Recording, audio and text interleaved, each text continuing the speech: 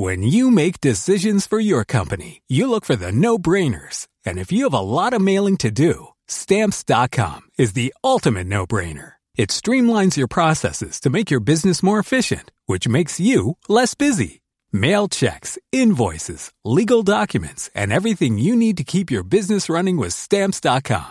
Seamlessly connect with every major marketplace and shopping cart. Schedule package pickups and see your cheapest and fastest shipping options from different carriers. With rates up to 89% off USPS and UPS rates. And with the Stamps.com mobile app, you can take care of mailing and shipping wherever you are. Make the same no-brainer decision as over 1 million other businesses with Stamps.com. Sign up with code PROGRAM for a 4-week trial, plus free postage and a free digital scale. No long-term commitments or contracts. That's Stamps.com.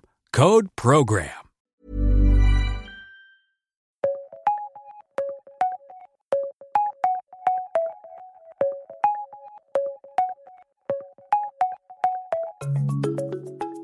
Welcome to The World in 10, your daily roundup of the hottest Times of London stories. I see what you did there. Yep, more on that shortly. And also today we've got a shocking charity scandal and Adele's onstage anger, but for a good reason. Yeah, it's fair enough. It's Toby Gillis and Eleanor Sherwood with you today.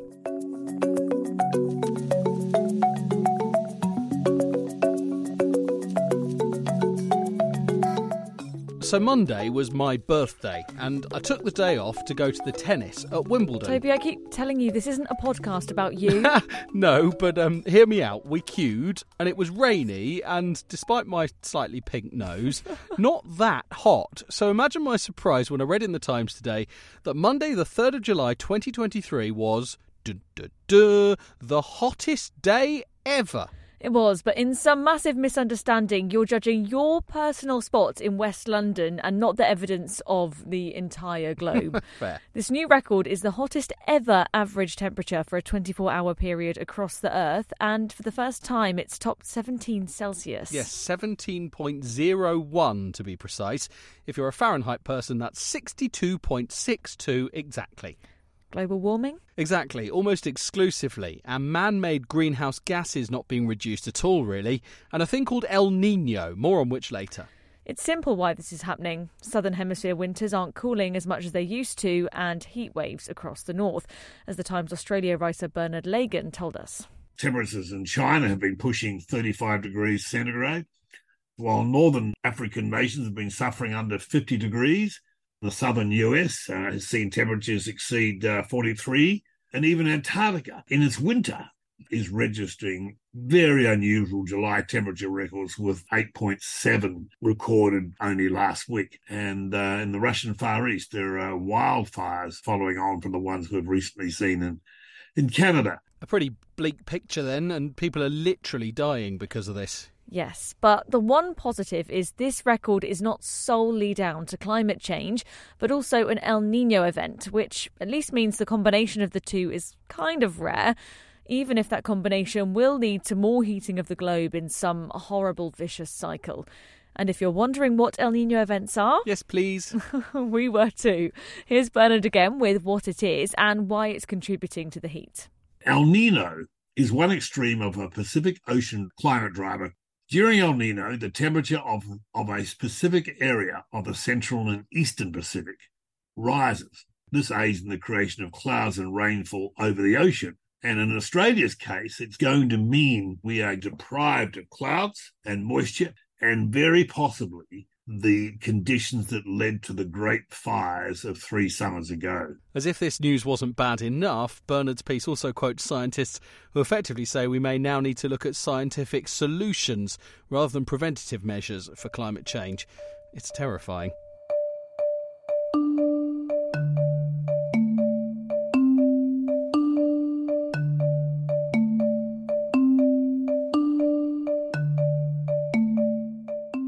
Picture this, it's 2020, the middle of a global pandemic. We're all stuck in our homes, and one of the only times we really leave is to clap for the NHS on our doorsteps. But for one 99-year-old veteran, that is not enough. Captain Tom decides to walk 100 laps of his garden to raise money for the struggling health service. Have a listen. Completely out of this world. Thank you so much for all you people who subscribe to the National Health Service, because for every penny that we get, they deserve every one of it. He ends up raising the spirits of a nation and over £30 million. He and his daughter become household names. He receives a knighthood and appears on every TV and radio network in the UK, and even has a #1 single. Remarkable. Back in 2023 now, and 2 years after he sadly dies, it's been revealed that very daughter's been using his name and the charity set up in his honour for, let's say, personal gain. Yeah, for influence. This saga's been going on over a year, actually. Last year, the Captain Tom Foundation had to stop taking donations because an audit showed that more than £50,000 went straight to his daughter, and only 16% of what had been raised at the time had actually gone to charitable causes. And since then, the charity's tried to appoint his daughter as CEO on a 6-figure salary. That was pretty swiftly blocked. Then £100 gin bottles it was selling were taken off sale because they broke the law by not saying how much of that was actually going to charity. And now, Hannah Ingram Moore, said daughter, has been told to take down a spa and pool complex built in her garden because she used the charity's name to get planning permission for them. Yeah, worth saying the charity's trustees say they knew nothing about it, and at the time we recorded this, his family hadn't commented on this specific charge. But Ms Ingram Moore has always denied any personal gain from her father's name or charity.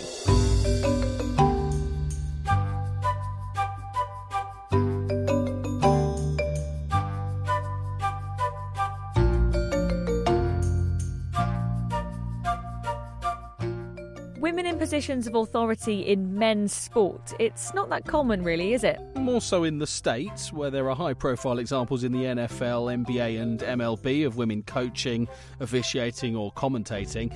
And while the latter two have happened to an extent in the UK's national sport football, we've literally never had a female head coach of a pro football team. Until today. Yes, hooray, indeed. It is a temporary position, but Forest Green Rovers from League Two, that's the same league as Rob McElhenney and Ryan Reynolds' Wrexham, has brought in their academy coach Hannah Dingley to organise the team while they hunt for a permanent manager. Well, let's hear from her, shall we? This is the 39-year-old talking to us when she broke ground even by becoming coach of the men's academy team at the club.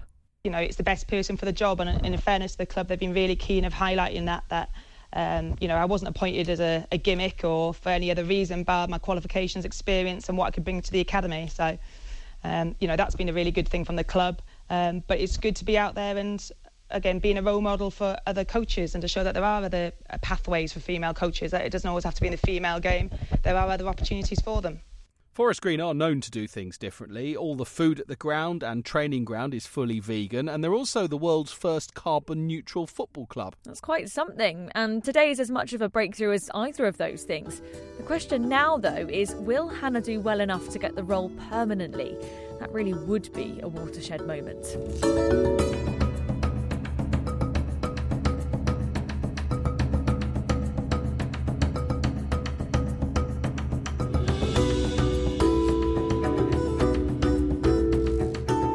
Wheel of brie cheese might be a funny thing to hand to a baffled pop star while they're on stage. Maybe, dare I say it, a wiggly sex toy landing next to your favourite artist as they perform is your idea of a good time. Toby's not even joking. Those things happened to Pink and Lil Nas X in the last few weeks, and they took them with pretty good humour. Yeah, but then you get the more sinister side of it. Pink was also handed the ashes of one fan's mother. And then there was BB Rexha, who was taken to hospital when someone launched their phone at her. Yeah, it seems like people are throwing stranger and stranger things just to get social media clicks. And Adele isn't happy about it, to say the least. Here's what she had to say on stage in Vegas. Yeah, have you noticed how people are like forgetting show etiquette at the moment? People are throwing on stage. Have you seen that? Dare you throw something at me and I'll Stop throwing things at the artist. Don't know about make you feel my love, more like make you feel my wrath. Yeah, sorry, especially when nobody had actually thrown anything at her. Yeah, but it is a serious point, because where does people chasing clicks end if injured pop stars hasn't done it already? I mean, hello? I'm all for Adele turning tables on this topic. Oh, well, you say hello. I think it's time that we say goodbye Awful. on today's World in 10. Before we go, though, I popped into the Times office to ask Deputy Foreign Editor Susie Jagger what other stories they're working on. This was her favourite. Reinhold Messner, the famous mountaineer, is imploring explorers to not put Christian crosses on the top of mountains as a sign that they've conquered it. He says that no mountain has a right to be occupied by a particular religion, and he says there's a mania to do so. He was the first climber to summit Everest with no oxygen. Unfortunately, he was also the first climber, I think, to say that he'd seen a Yeti. And if you want to see that or read about any of the stories that we've talked about today, you can do so on the Times website.